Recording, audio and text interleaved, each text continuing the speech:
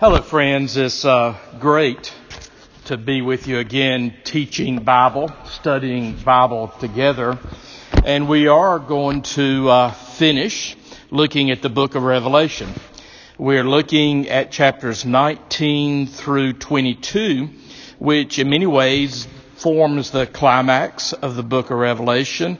It, in many ways, is a standalone section of the book of Revelation.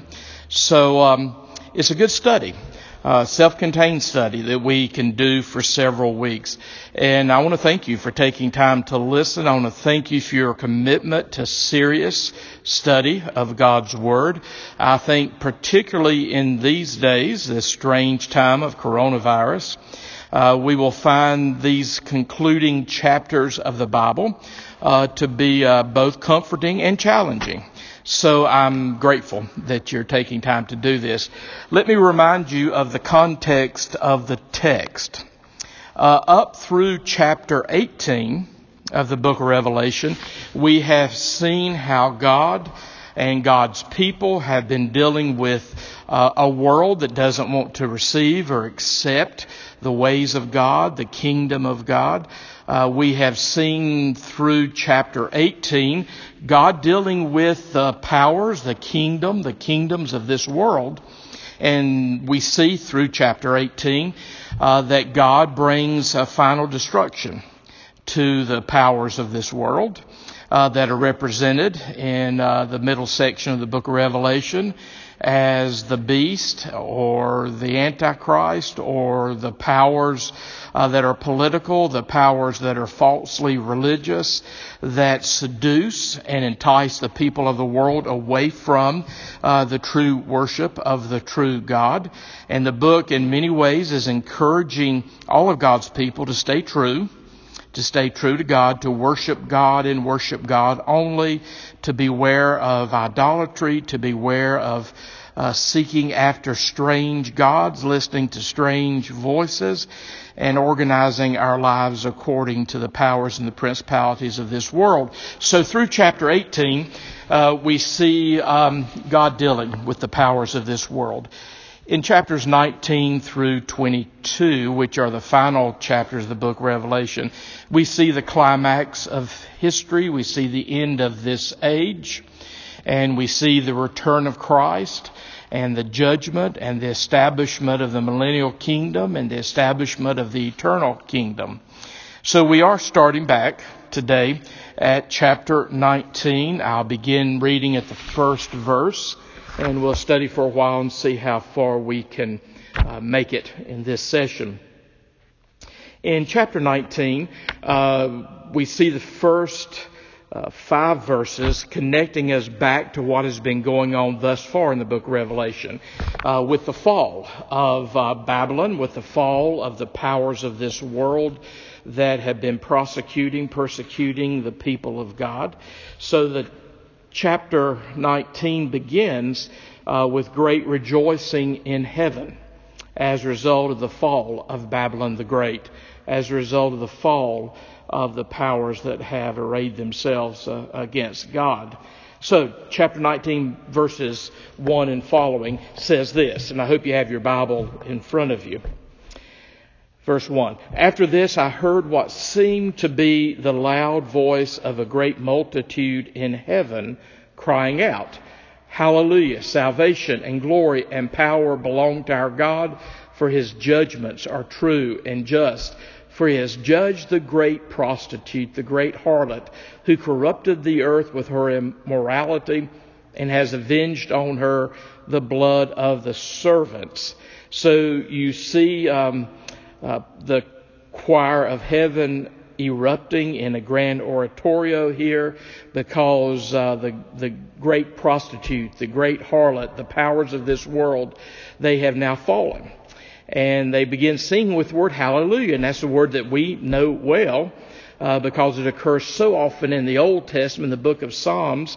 It is a transliteration of the Hebrew for praise Yah, for praise God. It gets transliterated into hallelujah, and it's very common in the Christian community because of its presence in the Old Testament Hebrew Bible. But in the New Testament, this is the only place it occurs. And it occurs 5 times here in the opening verses of chapter 19 of the book of Revelation. So the choirs of heaven begin by saying, Hallelujah, salvation and glory and power belong to our God. The word salvation is the Greek word soteria, which means salvation or deliverance or rescue. It's the work of God in our life, redeeming us, delivering us, rescuing us. So hallelujah, salvation and glory, doxa, from which we get the word doxology, and power, dunamis, from which we get the word dynamite, belong to our God. For his judgments are true and just. Everything that you've seen thus far in the book of Revelation, where God deals with the sin and the evil of this world, though it appears harsh to our ears and to our hearts, the choirs of heaven wants us to know that his judgments are true and they're just. They were warranted because, as verse 2 says, God judged the great prostitute, which is symbolic of the powers of this age, the powers and principalities of this age, who have done basically 2 things that have warranted the wrath of God. This power, this great prostitute, has corrupted the earth with her immorality. So porneia, immorality, specifically sexual immorality, and has avenged on her the blood of his servants. So the great prostitute has corrupted the earth with her immorality and has persecuted, martyred many of the servants of God. They continue singing. Verse 3, once more they cried out, hallelujah, the smoke from her goes up forever and ever. So we'll see a little bit later in chapter 20 that the wrath that falls on the sin and the evil of this world that eventually becomes the image of hell, Gehenna, in the book of Revelation, is an eternal reality. The smoke from her goes up forever and ever. It's a ceaseless, it's an endless suffering as a result of the evil and the sin that they perpetrated here in this world. Verse 4, we encounter some people that we've noticed several times in the book of Revelation. We've encountered some people that we ran across in the first chapter that populate heaven. And it says in verse 4, and the 24 elders and the 4 living creatures fell down and worshiped God who was seated on the throne. And as we remember perhaps from earlier in our study of the book of Revelation, these 24 elders symbolize the people of God in heaven. 12 tribes of Israel, 12 apostles, 24 symbolizing the whole people of God. And the 4 living creatures symbolize all of creation. So again, it's just a picture of all of heaven worshiping God. The 24 elders, 4 living creatures, fell down and worshiped God. They prostrated themselves and they worshiped God who is seated on the throne, saying, and you're all ready for this, Amen, Hallelujah. Verse 5, and from the throne came a voice saying, this is probably one of the 24 elders or one of the 4 living creatures speaking, saying, praise our God. See the personal pronoun there, our. Praise our God. Our God is a personal God. Praise our God, all you his servants, you who fear him, small and great. So here in the first 5 verses of Revelation 19, you see heaven erupting in praise because the kingdoms of this world have now become, or about to become, fully the kingdom of our God and of his Christ. So heaven is erupting with hallelujahs at this point.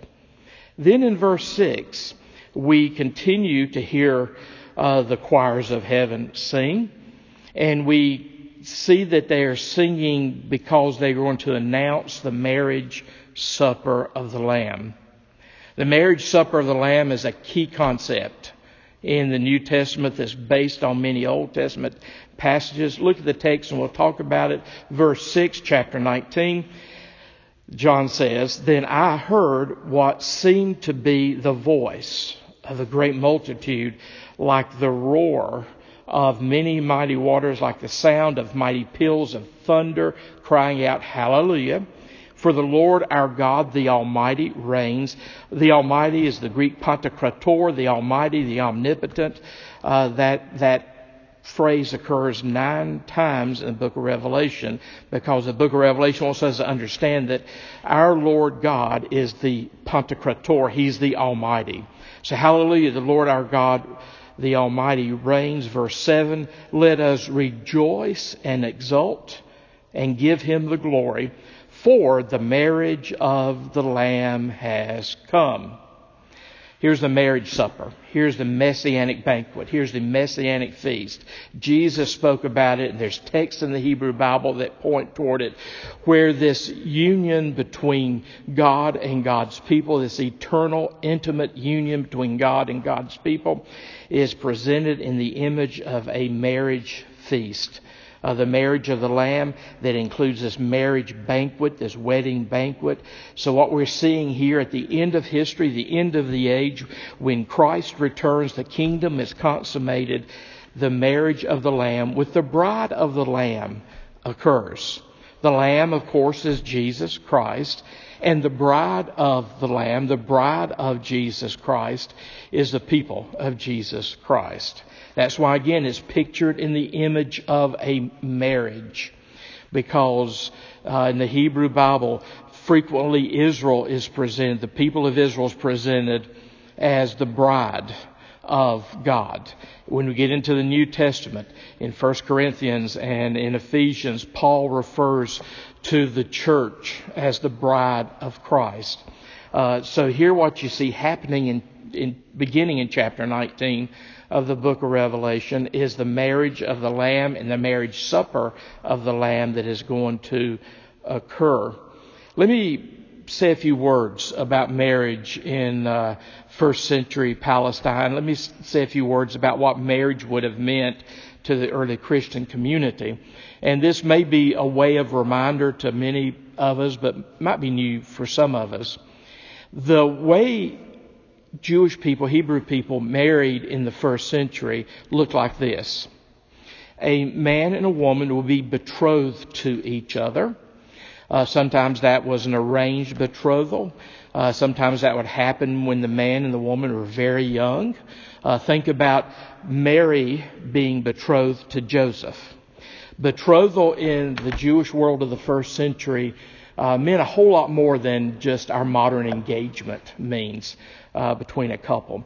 Betrothal was very binding in first century Judaism. That's why when Mary is betrothed to Joseph, and she's found to be with child, she is already being referenced there in the early verses of Matthew and Luke as a wife to Joseph. She's not married yet, but she's betrothed. Betrothal has strong legal binding. So in the first century, a man and a woman would be betrothed to each other. Then after the betrothal, the man would go away for an extended period of time to prepare a place for his bride. To prepare a place for his bride to live. Usually that would mean building a room onto the bridegroom's father's home. So the bridegroom would go away and prepare a place for his bride. That period could last for a long period of time, frequently at least a year, but a long period of time. And then after the bridegroom was prepared, the bridegroom at some point, and it could be a surprise to the bride, would go back and receive the bride to himself and take the bride to himself. And then after that betrothal, after the place was prepared, a great wedding feast festival would happen. So there's betrothal. There's the period between the betrothal and the marriage, and then there's the marriage. So hopefully already at this point you're drawing the spiritual analogies between Jesus Christ being the bridegroom and the people of Jesus Christ being the bride. We were betrothed at the first coming of Jesus Christ to Jesus. He is in the process now in the age of the church, in this age of grace, preparing a place for us. And if He prepares a place for us, then He will come again and take us to Himself, just as He says in John chapter 14. And then when He comes and takes us to Himself, then the marriage occurs. the marriage banquet, the marriage festival, marriage festivities. And that's what we see happening here at the end of the book of Revelation, at the end of human history, at the end of the age, as God in Christ prepares to consummate the kingdom of Christ. So that's why they're singing in heaven, hallelujah, for the Lord our God, the Almighty reigns. Let us rejoice and exult and give him the glory, for the marriage of the Lamb has come. And his bride has made herself ready. It was granted her to clothe herself with fine linen, bright and pure. I want you to pay close attention to this. This is a beautiful section of Scripture. Notice the marriage of the Lamb has come. It's time for the Lamb, the bridegroom, to take the bride. And it says here, the bride has made herself ready. I suspect you could spiritualize that and say made herself ready through repentance, through faith, through preparing for the relationship. So the bride has made herself ready, but it's not just the issue of the bride making herself ready. Look at verse 8. Therefore, it was granted the bride to clothe herself with fine linen, bright and pure. So the bride is readying herself for the marriage. That's what we're doing right now in the church age. We're readying ourselves for the marriage. But it's not just what we do. Verse 8, it was granted her. It was given to her. It was gifted to her. It was graced to her to clothe herself with fine linen, bright and pure. So the fine linen, bright and pure, as you're told in verse 8 at the end, in sort of a parenthetical statement, this fine linen, bright and pure, is the righteous deeds of the saints. So our righteousness, the righteousness that adorns our lives, is both something that we do to ready ourselves for our bride, and it's also a gift from the bridegroom to the bride. It's also both something we do, it's grace. It is salvation given to us as free gift, but it's a salvation that we work out with fear and trembling. You see both the grace of God here giving us the righteousness of Christ, but we participate, we cooperate with that gift, with that grace as we ready ourselves for the bridegroom. A beautiful image here.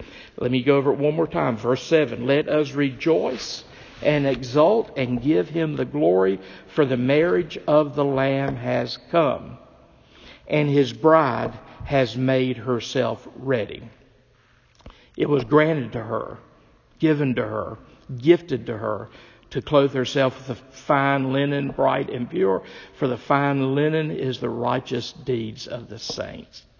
And of course, the linen symbolizes the brilliance, the brightness, the whiteness, the purity of the saints that have now been clothed in the righteousness of Christ. Hold on to this, because you're going to see another reference to the fine linen of the righteous saints here in chapter 19. So we're here celebrating the announcement of the marriage of the Lamb. And the bride is going to be brought to the bridegroom. That's another way of saying the second coming of Christ, the return of Christ into human history at the end of the age. Verse 9. And the angel said to me, write this: Blessed are those who are invited or called to the marriage supper of the Lamb. There are 7 Beatitudes in the book of Revelation. This is the 4th of the 7 Beatitudes in the book of Revelation. A beatitude is where God is declaring you someone blessed. And this beatitude says, blessed are those who are invited to the marriage supper of the Lamb. So to participate in the marriage supper of the Lamb, you have to hear the invitation. You have to hear the call. That is the invitation to life in Christ, and you have to accept that invitation to life in Christ. That is accepting the invitation to the marriage supper. That is accepting the invitation to make ourselves ready for the bridegroom. It is accepting the invitation to receive the gift the clothing, the fine linen, bright and pure, which is the righteousness of the saints, to accept the gift of being clothed in the righteousness of Christ. So blessed are those who are invited to the marriage supper, the marriage feast of the Lamb. It's a wonderful text, wonderful text. So you see how the image of the return of Christ is being presented here in chapter 19. The text goes on with the second part of verse 9, chapter 19. And he said to me, these are the true words of God. God is faithful. God cannot lie. Unlike the empty promises and the lies that the spirit and the powers and principalities of this world offers to us, God cannot lie. So what we hear from God, the promises of God, these are the true words of God, we're told in verse 9. Verse 10, notice what John does here. John is being very transparent at this point. John the Revelator is making sure that we see how he responds, and we learn something about how he responds. Verse 10, John says, then I fell down at his feet to worship him. The angel, notice, the angel that's speaking, the host of heaven, the one from heaven who's speaking, says, then I fell down at his feet to worship him. But of course this angel says to John, you must not do that. In the Greek there is very emphatic. You must not do that. I am a fellow servant or fellow slave with you and your brothers who hold to the testimony of Jesus. Worship God. And that's pretty much the theme of the verse of Revelation. Worship God only. Make sure you know who's on the throne. Make sure you are prostrating yourself before the throne. Worship God and worship the true God in true worship only. Don't worship other gods. Don't be pulled away into idolatry. Don't be seduced by the great harlot of this world that pulls us away from our God and our relationship with God. So here when John receives this invitation to the marriage supper, to the marriage feast from this angel, John is so overwhelmed that he falls down to worship the angel. And he's scolded by the angel. We should never worship angels. We should never worship anyone else. Angels are creations like we are. In the book of Hebrews, we're told they're ministering spirits to us, the people of Jesus Christ. So we actually are exalted above the angels. So that's another reason why we would never worship angels. We're exalted above the angels. We worship God and God alone. You must not do that, the angel says to John. I am a fellow servant or slave, doulos, with you and your brothers and sisters who hold to the testimony of Jesus, to the witness of Jesus. Worship God is the commandment. And then this section ends at the end of verse 10 by saying, for the testimony of Jesus is the spirit of prophecy. Or you could translate that, for the testimony of Jesus, the witness of Jesus, is the spirit of prophecy that inspires the prophets. True prophets are revealing the Word of God through Christ to us in the world. So it is the witness of Jesus that speaks through the prophets. It is the witness of Jesus to which the prophets bear witness. So for the testimony of Jesus is the spirit of prophecy. We can trust this. We can trust this more than we trust our feelings, more than we trust our emotions, more than we trust what our circumstances are doing to us in life. So here in the first 10 verses of chapter 19, we see the exaltation, the rejoicing in heaven over the destruction of the kingdoms of this world, as now the kingdoms of this world are about to become the kingdom of our God and His Christ. And then you hear heaven announcing that the marriage supper of the Lamb is about to come.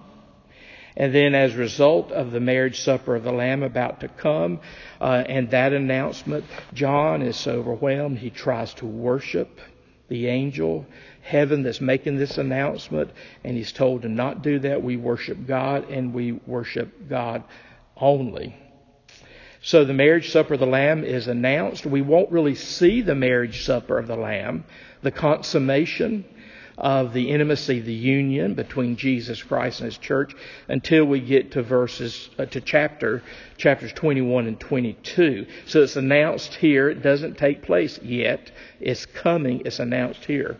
One of the things we in the Christian community need to remember when we read this text here about the marriage supper of the Lamb is that every Lord's Supper, every Eucharist, every Holy Communion is an anticipation of this final eschatological supper, this marriage supper of the Lamb in the kingdom, when the church and our Savior, our Lord, comes together in the intimacy that will be an eternal, everlasting intimacy. So every time we share the Lord's Supper together, we are anticipating this supper to which we will be part of one of these days. We've been invited to this supper in Christ. We've been betrothed to Christ.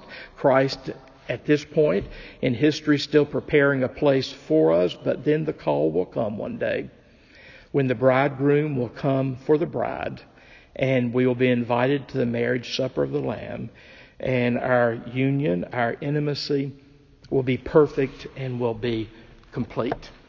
So this is the themes in chapter 19, verses 1 through 10.